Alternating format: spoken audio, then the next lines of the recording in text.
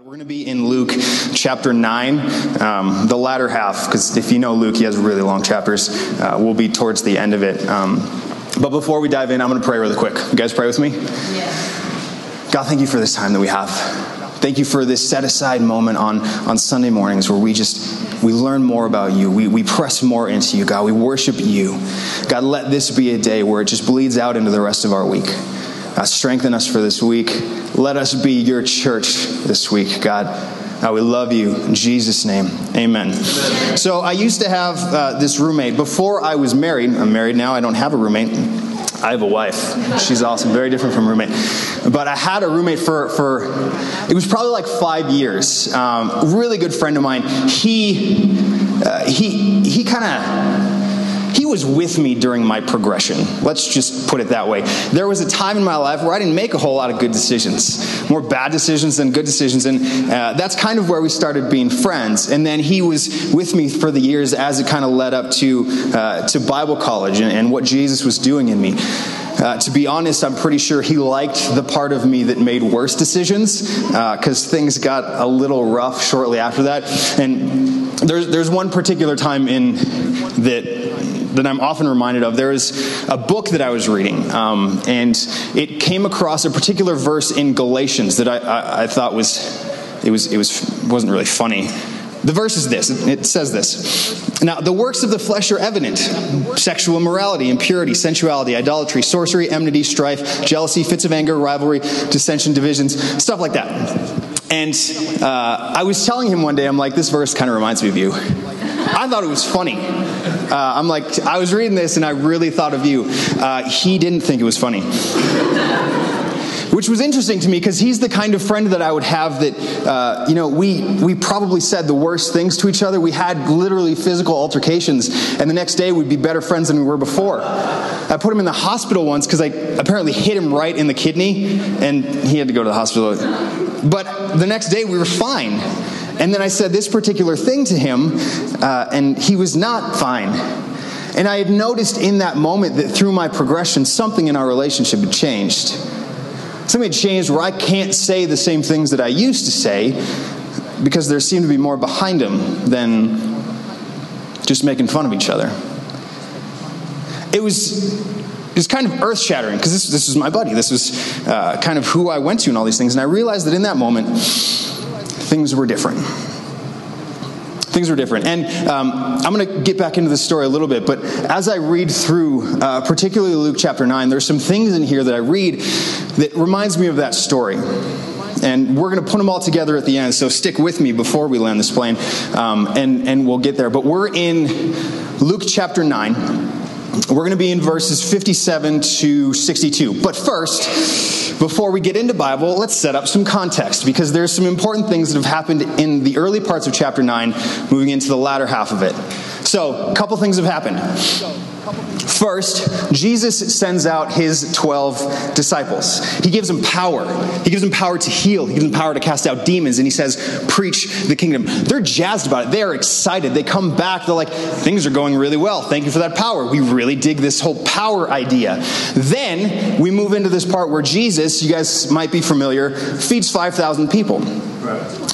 He multiplies food, does this miracle, and then he says to his disciples, you go serve those 5,000 people. And there's 5,000 men, so it's probably more like 10 to 15,000 people that the disciples now have to serve. And I picture them like, you know what? You just gave us this power to heal and to do all this stuff. What if we could do like a mini miracle, just have them serve themselves? Buffet style? And Jesus is like, nope. Go serve them. And we know of 12. There's probably a handful more, but 10 to 15,000 people they're essentially feeding dinner to. And I don't know that they were as excited about that part as they were about power to cast out demons. Power over all this other stuff. And I get that idea from the rest of the context. Jesus goes into a series of rebukes for his disciples. Let's look at a few. The disciples couldn't cast out a demon from a boy. Right after this, some guy comes to Jesus. He's like, my boy, he's afflicted by a demon, and your disciples couldn't do anything. Jesus says, you faithless generation, how long do I have to be with you? It's a good, solid rebuke to his disciples. The next one, the disciples were then discussing which one of them, right after this happened, which one of them was the greatest. Which one of us do you think Jesus likes the most? Jesus like, guys, we got a mission. Rebukes him. It's a good, solid rebuke. Next one. The disciples see other disciples, not of their clique, doing good works.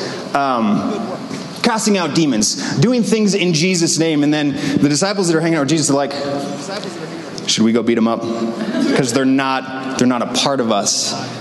And I just picture Jesus, I'm like, guys, no. The answer is no. No. If they're not against us, they're for us. And there's one more that was comical. Jesus is going through a town in Samaria, and they don't receive him. They're not excited about him being there. And James and John, two of the disciples, don't take that kindly, and they're like, Jesus, you remember that power you gave us about the casting out demons? What if you gave us the power of fire, and we call down fire on this town? Jesus, no! Guys! No! Don't burn the town! I imagine these two as the pyros of the bunch. Usually lighting things on fire, and Jesus has to constantly say, no more fires, guys. Let us move on. And this brings us to our particular verse. And it's interesting that the disciples seem to be really excited in the first part of Luke 9. Power. They can do these things. They're doing really good things. And then Jesus is like, yeah, but you have to use that to serve. He's putting it into perspective. You have power, but how you use it is important. You serve, all right? I'll give you power, but you serve. Then he has to go in. He has to remind them constantly. And then the particular verse that we're in, verse 57, is another good reminder. It's one of my faves. Let us read. As they were going along the road, someone said to him, I will follow you wherever you go.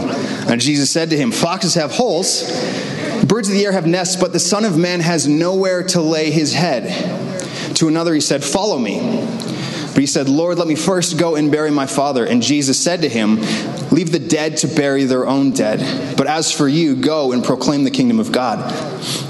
Yet another said, I will follow you, Lord, but let me first say farewell to those at my home. Jesus said to him, no one who puts his hand to the plow and looks back is fit for the kingdom of God. Then the disciples over on the side said, hey, Jesus, we're making some iced coffee, but we ran out of ice. Can we borrow some from your heart? It just took a second. That's not actually in there. That's not my particular translation. But it seems like what Jesus is actually doing is cold. Like the things that he's saying, ouch. Ouch. So there are three interactions. Let's break this down a little bit, because it may be exactly what we think it is. It may not. Let's dive into it a little bit. First interaction. We're not exactly sure who these particular disciples are, but there's a parallel passage in Matthew that tells us this first guy is a scribe. If you're not familiar with a scribe, more of a lawyer, very focused on the law, very focused on the letter, really big on learning. And I think what's happening in this first one, he says, I'm going to follow you wherever you go. Jesus says, I slept on a rock last night. Are you going to be okay with that? Because he was more so fixated on, I think, the learning from, as opposed to the living for. So it's one thing to be here and we learn from Jesus. We can gather things from Jesus. We can continue our knowledge of Jesus. But there's a time where Jesus is like, listen, you've learned enough. Now you live for. It changes things. It switches the relationship a little bit. And I think that's what Jesus is saying to this particular disciples. Now, we don't know explicitly how these disciples respond. It doesn't explicitly say. I have an idea, which I'll get to shortly, but we don't know exactly how they respond. It could be good, it could be bad. We'll find out. We won't find out. I have an idea, and I'll tell you about it in a little bit, but a little hook. Stay engaged. What I think is happening here in this first interaction is Jesus is challenging us in our comfort. He's challenging us in our comfort because it's one thing, and I know this particularly, it's one thing to bury yourself in a book and learn more and more. Like, that's easy. It's another thing to take the things that you learn in that book and apply it to your life and to move forward. As I was going through my schooling, that's the one thing that I just didn't want. I loved being smarter than everybody. And there was a time where I realized I'm a jerk. And things had to change. It just took a lot of schooling and a lot of money to do it. It's terrible. There's a time where we have to start taking what we read in this book, just do it. Too often, and again, I'm some of the worst to do it. I read them like, that's really good. Let's dive into that more and more. Let's look at more and more detail of that verse, and then I forget to do it. I don't know if I'm the only one. There may be times when we're following Jesus that we just don't have a place to sleep. Now, yes, American culture, chances are pretty good that we're all going to have a comfy bed somewhere. But Jesus is still challenging our comforts. Sometimes it's not going to be the bed you're laying on. Sometimes it's not going to be a rock pillow. Sometimes it's going to be something else. And hopefully what's happening in this is the Spirit of God is communicating to you what this looks like in your life. Because I have no idea what a lot of your lives look like. I have no idea what a challenge to your comforts would look like. I'm hoping that the Spirit of God is doing that. I'm hoping that through this whole thing that God is speaking to you guys and really applying this to your lives. Because He has wrecked me this week as I've been going through it. But that's for me. You guys have your deal. I'll worry about mine. There's going to be times where we make sacrifices. Following Jesus sometimes requires a sacrifice. Sometimes we don't need the biggest and best. Sometimes Jesus requires more of our time than our work requires of our time. First interaction challenges our comforts. The second one, this one's my favorite. They're all my favorite. I always say favorite. I have a lot of favorites. The second one I think is interesting because I'm pretty sure that these are happening in succession. So the first guy was just told, hey, probably not going to have a place to sleep. Second guy is like, okay, I heard that. And then it's interesting because Jesus actually calls this one out. The other two guys are like, I'm going to follow you. But Jesus, to this guy, he's like in the crowd. Hey, you follow me. Like he's finding a specific person. He says, you follow me. And then his response.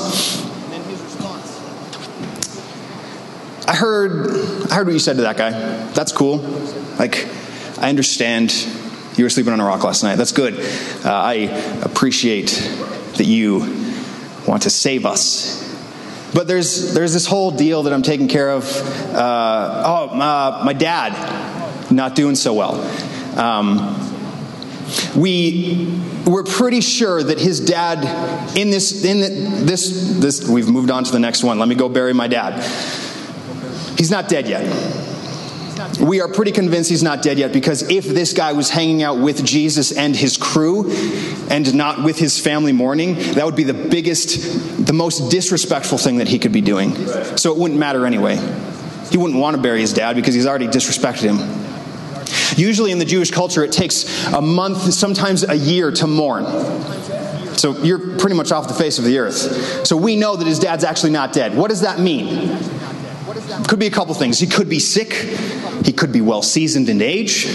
He could be a handful of a bunch of different things. But the thing is his dad's not dead. What he's actually trying to do is just give an excuse. This is what it sounds like. He's saying, I heard about this whole no bed thing. I'm not really partial to that. But my dad's dying, and there's a particular thing that I'm quite excited about, which is my inheritance. Once my dad passes, I gain a handful of cash. Some denarii. That's not how you say it, but never mind. He's a little more excited about his inheritance as opposed to some of the other things that's going on. And what I think is actually happening is Jesus is challenging his preferences. The guy's thinking, okay, you know what, here's what we'll do. You guys go, you do what you got to do. I am going to, I'm going to wait. My dad passed, gain some finances, pad the pockets a little bit. While you guys are sleeping out on the rocks, I'll go hang out in the inn, get some good rest so that I can be effective in the ministry. I'll get some good rest, partake of some continental breakfast. I don't know. If there's pancakes, I'll bring some, and then after we can meet up in the morning, and then we'll go and do the thing that proclaim the God. That's right. We'll do that. It seems like he's just trying to make an excuse. It would seem like it. And what's Jesus' response? Which seems cold. Let the dead bury the dead. What I think he's actually saying here is, let the spiritually dead worry about the physically dead. Because we are spiritually alive, and there are some spiritually dead who need to be brought from death to life. There are some people that need to hear this message. In fact, you need to separate yourself from that so that you can continue to proclaim them. You can continue to change lives. Because that's what Jesus is calling you to do. And it challenges our preferences sometimes. Sometimes we have to make choices. Do we want to continue down in this path of a lucrative career? Career's going well. Things are going nice. We're excited. Money's coming in. I'll be able to set up my family so that everything's good. Or that career that's sacrificing time from your family, that's sacrificing time from your church family, maybe from a ministry, maybe from things that God wants you to do. It's really easy to err on the side of, I just need to do this so that my family will be well off. I'm telling you this because this is something that I deal with regularly. We can go down this path, and it'll be great. We'll be set for life. College is not cheap anymore. College is insane. I will not pay for my kids' college. I can't. Sometimes there are some sacrifices that you have to make, and I think a lot of them is our time. And we do not like sacrificing our time. But sometimes Jesus calls us to our families. I think Jesus especially calls us to our church families. We're not currently in the middle of our table groups, our men's and women's ministry. Aside from what's happening in December, we're currently on a break. That doesn't mean that we just stop hanging out with everyone. We're trying to build a community here. We're trying to build a family. That requires hanging out with each other. It's the Christmas season. It's really easy to say I'm just really busy. Trust me, it's really easy to say that. But sometimes following Jesus is challenging our preferences. I just want to stay home tonight. Let's just do nothing. But there's some stuff going on with this family, and I think we should be a part of it. I think we should help them out. We had a lot of stuff going on this week, man. Good and bad. The Woolies had a kid. Do you guys know the Woolies? Had a little baby. I love babies. I don't want any more. I love being able to give them back. That leads us to our moving on. That leads us to our third interaction that Jesus has. And this one, the guy says, let me first go and say goodbye to the people in my home, which is a reasonable request, right? Now, Jesus' response, those who put their hand to the plow and turn back are not fit for the kingdom of God. But notice what he doesn't say. He doesn't say, you turn your back on them and you follow me. That's not what he's saying. But it seems like, because God tends to know us a little better than we even know ourselves, which is dangerous when you try and tell God off. Don't do it. It doesn't work out well. He knows us a little better than ourselves, and it seems like what he's saying here is you're trying to look for just an excuse to get out of this just for a little bit. But it doesn't have to be like that. If you keep me your priority, go back and say hi to the people at your house. Stay there. Proclaim the kingdom to them. I don't know what it is, but sometimes it's the hardest thing to proclaim the kingdom of God, to talk about Jesus with our families. I have no idea what that is. Sometimes it's super rough, but Jesus is saying, make me your priority and go and do it. You can still have Thanksgiving dinner with your family. In fact, you may reconcile some things because it gets a little out of control. Bring me there. You don't separate yourself. This isn't a us versus them mentality. It's a us in them. Let's be a part of this. We can change this culture as followers of Jesus. I think we will. You know what? If you were not here last week, if this is your first time or for some reason you missed last week was a catalytic moment for our church. I fully believe. It was an amazing service. Yeah, and Pastor Jason did a good job. But he did a fantastic job. But it was us standing in unity together saying, it doesn't have to be like it is out there. If you haven't heard the podcast, please go on our website, check out the podcast from last week. It was amazing. It was just an honor to be a part of, and we got to do it twice. Those of us that are on the team, man, I don't know how we did that second one. It was great, though. It was such a good moment. But Jesus has to be our top priority. Following Jesus requires him to be our top priority. We can't have a divided heart. Matthew 6:24 tells us you can't serve God and money. And most of us in this room probably know that. We probably felt it. We don't articulate it that often, but it's like we have two choices. We waver between the two. You can't serve them both. Just making life harder than it needs to be. So you may be asking yourself, why do I have to be challenged? Lord, life is good. I'm comfortable. I'm content. There's no need to, wrestle the dirt, get it all crazy. I don't know what wrestling the dirt is. I'm thinking of a plant, but you guys aren't thinking of a plant. Now you are thinking of a plant. Why do you have to get all up in my biz, Jesus? And I found the answer. We're off the rails. I found the answer. For some reason, this is the time where I really like reading books, and I'm trying to read the Chronicles of Narnia to my daughters. They're 5 and 2 and some change. They cannot sit still for 5-page chapters. My Lord, 5 pages. I got like 3 into it. I'm like, this is getting good. And they're like, I'm running over here. Like, sit down. You need to appreciate C.S. Lewis. And they don't yet appreciate it. So I'm like, all right, fine. You guys leave. I'll read it myself. I love these books. But in my reading, I come across this thing. If you're not familiar with the Chronicles of Narnia, the great lion Aslan is a archetype for Jesus. What C.S. Lewis describes as this lion is really how he's describing Jesus. And he says this a couple times in the book, and I love this. He's not safe, but he's good. He's not safe, but he's good. And I think we can put that on our lives as followers of Jesus. It doesn't have to be safe. It's not safe, but it's good. You guys haven't read Chronicles of Narnia, you totally do. It's the time of year. Or watch the movie, that's good too. Tumnus says it in there. Mr. Tumnus, nobody? He's a fawn, don't worry about it. Luke chapter 12, verses 16 to 20 says this, 16 to 21. And he told them a parable saying, the land of a rich man produces plentifully. And he thought to himself, well, what should I do? For I have nowhere to store my stuff. And he said, I will do this. I will tear down my barns and build bigger ones. Because the answer is bigger stuff. And there I will store all of my stuff. And I will say to my soul, you have ample goods laid up for many years. Relax, eat, drink, and be merry. God's response, you idiot. It's my version.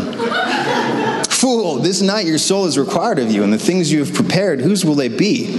So is the one who lays up treasure for himself and is not rich towards God. John Piper says this in a book that he wrote called Don't Waste Your Life. The unwasted life puts Christ on display as supremely valuable. Christ is the most valuable thing that is a part of our life. It should be top priority.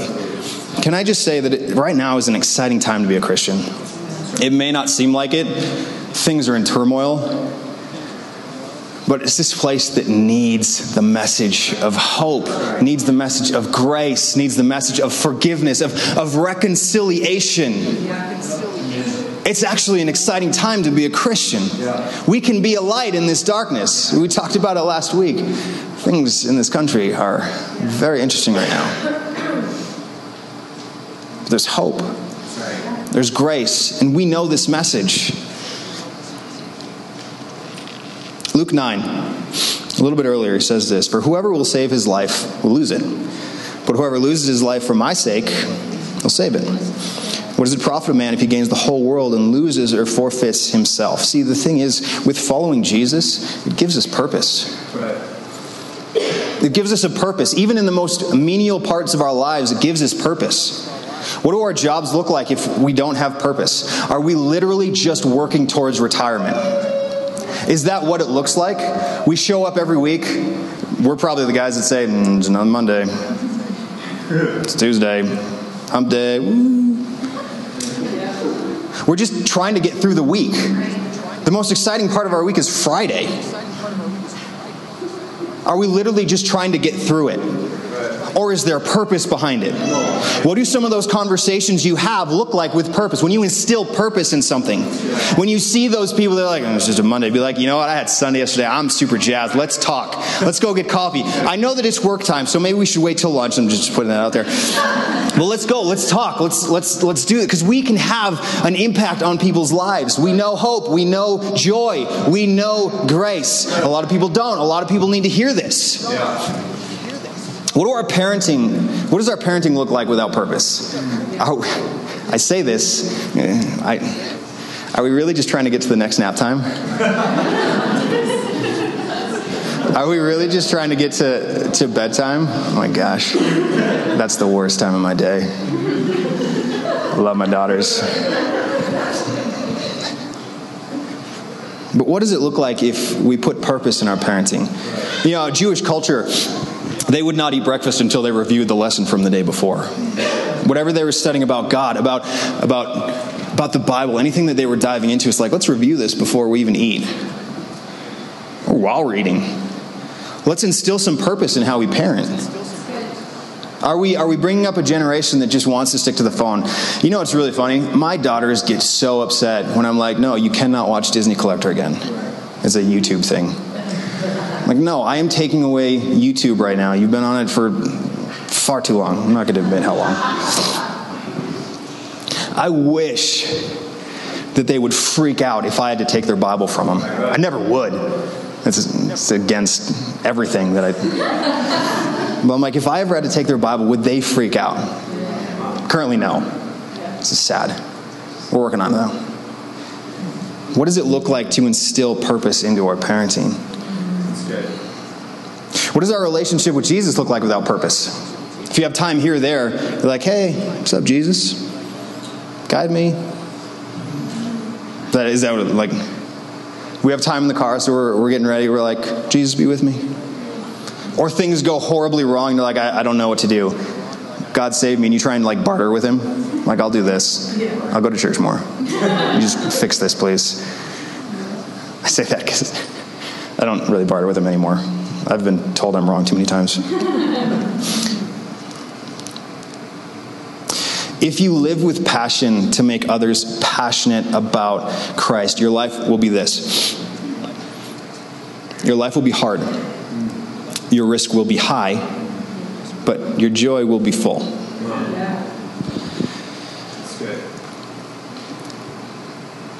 If you live with passion to make others passionate about Christ. This is the last words that Jesus said to us. Great Commission. Go, make disciples. Teach them what I've taught you. There's something important about the last words. I try to take note of the last things my wife says to me before I go to work. Usually I'm quizzed on it later. Somehow it comes up. The last words that you say, the last things I say to my daughter is, "I love you," and I will continue saying it literally for minutes until I get a response. Like, "I love you. I love you. Tell me I love you." I'll sit there as long as I have to. Sometimes you have to be patient with kids. I posted this on Twitter yesterday. Sometimes being a parent is just holding out a high five for a really long time until they leave and you're just like... Sometimes parenting requires patience. I told you that I had this interaction with my roommate where I kind of called him out on some stuff. I said some sharp things that I thought was acceptable, but apparently wasn't.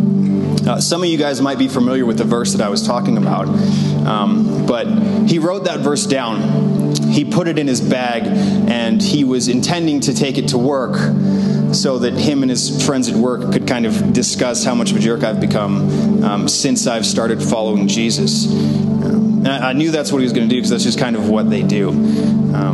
So when he put that in his bag, he later fell asleep and pulled that thing right back out. And I finished the verse. Let me run it through for you in case you're curious. Galatians 5, it says, "Now the works of the flesh are evident: sexual immorality, impurity, sensuality, idolatry, sorcery, enmity, strife, jealousy, fits of anger, rivalries, dissension, division, envy, drunkenness, orgies, and things like these. I warn you, as I warned you before, that those who do such things will not inherit the kingdom of God." This is the second part that I put on there. "But the fruit of the Spirit is love, joy, peace, patience, kindness, goodness, faithfulness, gentleness, self-control. Against such things there is no law. And those who belong to Christ Jesus have crucified the flesh with its passions and desires." So when he went into his work that day, and he's like, "This is what my roommate gave me," and he starts running through it, and then he gets to that part and slows down a little bit. I don't know if that's what happened. I'm hoping that would happen. But he's not going to use the Bible as his fodder against hating Jesus. He can hate me as much as he wants. And I haven't talked to him in a while. I don't know what he's doing. I don't know where he's at, but I do remember that pretty close to when we kind of separated ways and we hadn't talked in a few years, he said this to me. He said, I wish I could do what you're doing. I'm like, what do you mean? Because you had a career that you were working on, and you kind of just said no. You stopped doing that, and you went to Bible college. You did something that was essentially meaningless, and you started doing something that's meaningful. And I thought there were a lot of power. There's a lot of power in what he was saying, which is good. I didn't see it like this isn't this glorious thing that I was doing. In fact, when you stop working and it hits your wallet, and you're like, am I sure this is what I'm supposed to be doing? But he said this. He's like, I wish I could do that. I'm like, you can. I know this guy. He could help you out. Secret. His name's Jesus. I never got that. I never got to tell him where he was accepting of it. I don't know what he's doing now. I hope that that was just a seed. I don't know. We'll see. Sometimes Jesus' words are harsh, but they're calculated. They're calculated. See, yeah, Jesus said some pretty sharp things, but he'd been working on these guys for a while. This was not a, hey, you, it's nice to see you. It's the first time we've met. You should turn your back on everything and follow me. He did say that to some, but Jesus knows our characters a little bit better. See, the end result was, I told you, it doesn't explicitly say what happened to these disciples. I have an idea. Because if you finish chapter 9 and move right into chapter 10, beginning of chapter 9, Jesus sends out 12 disciples. Beginning of chapter 10, Jesus sends out 72. I don't know if those three were a part of the 72. I have an idea. I hope you guys can connect those dots too.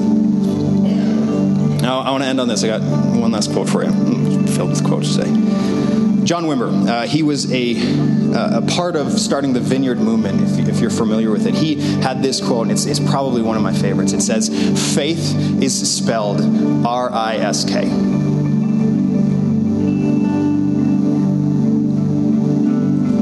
Risk. My daughters can't read yet.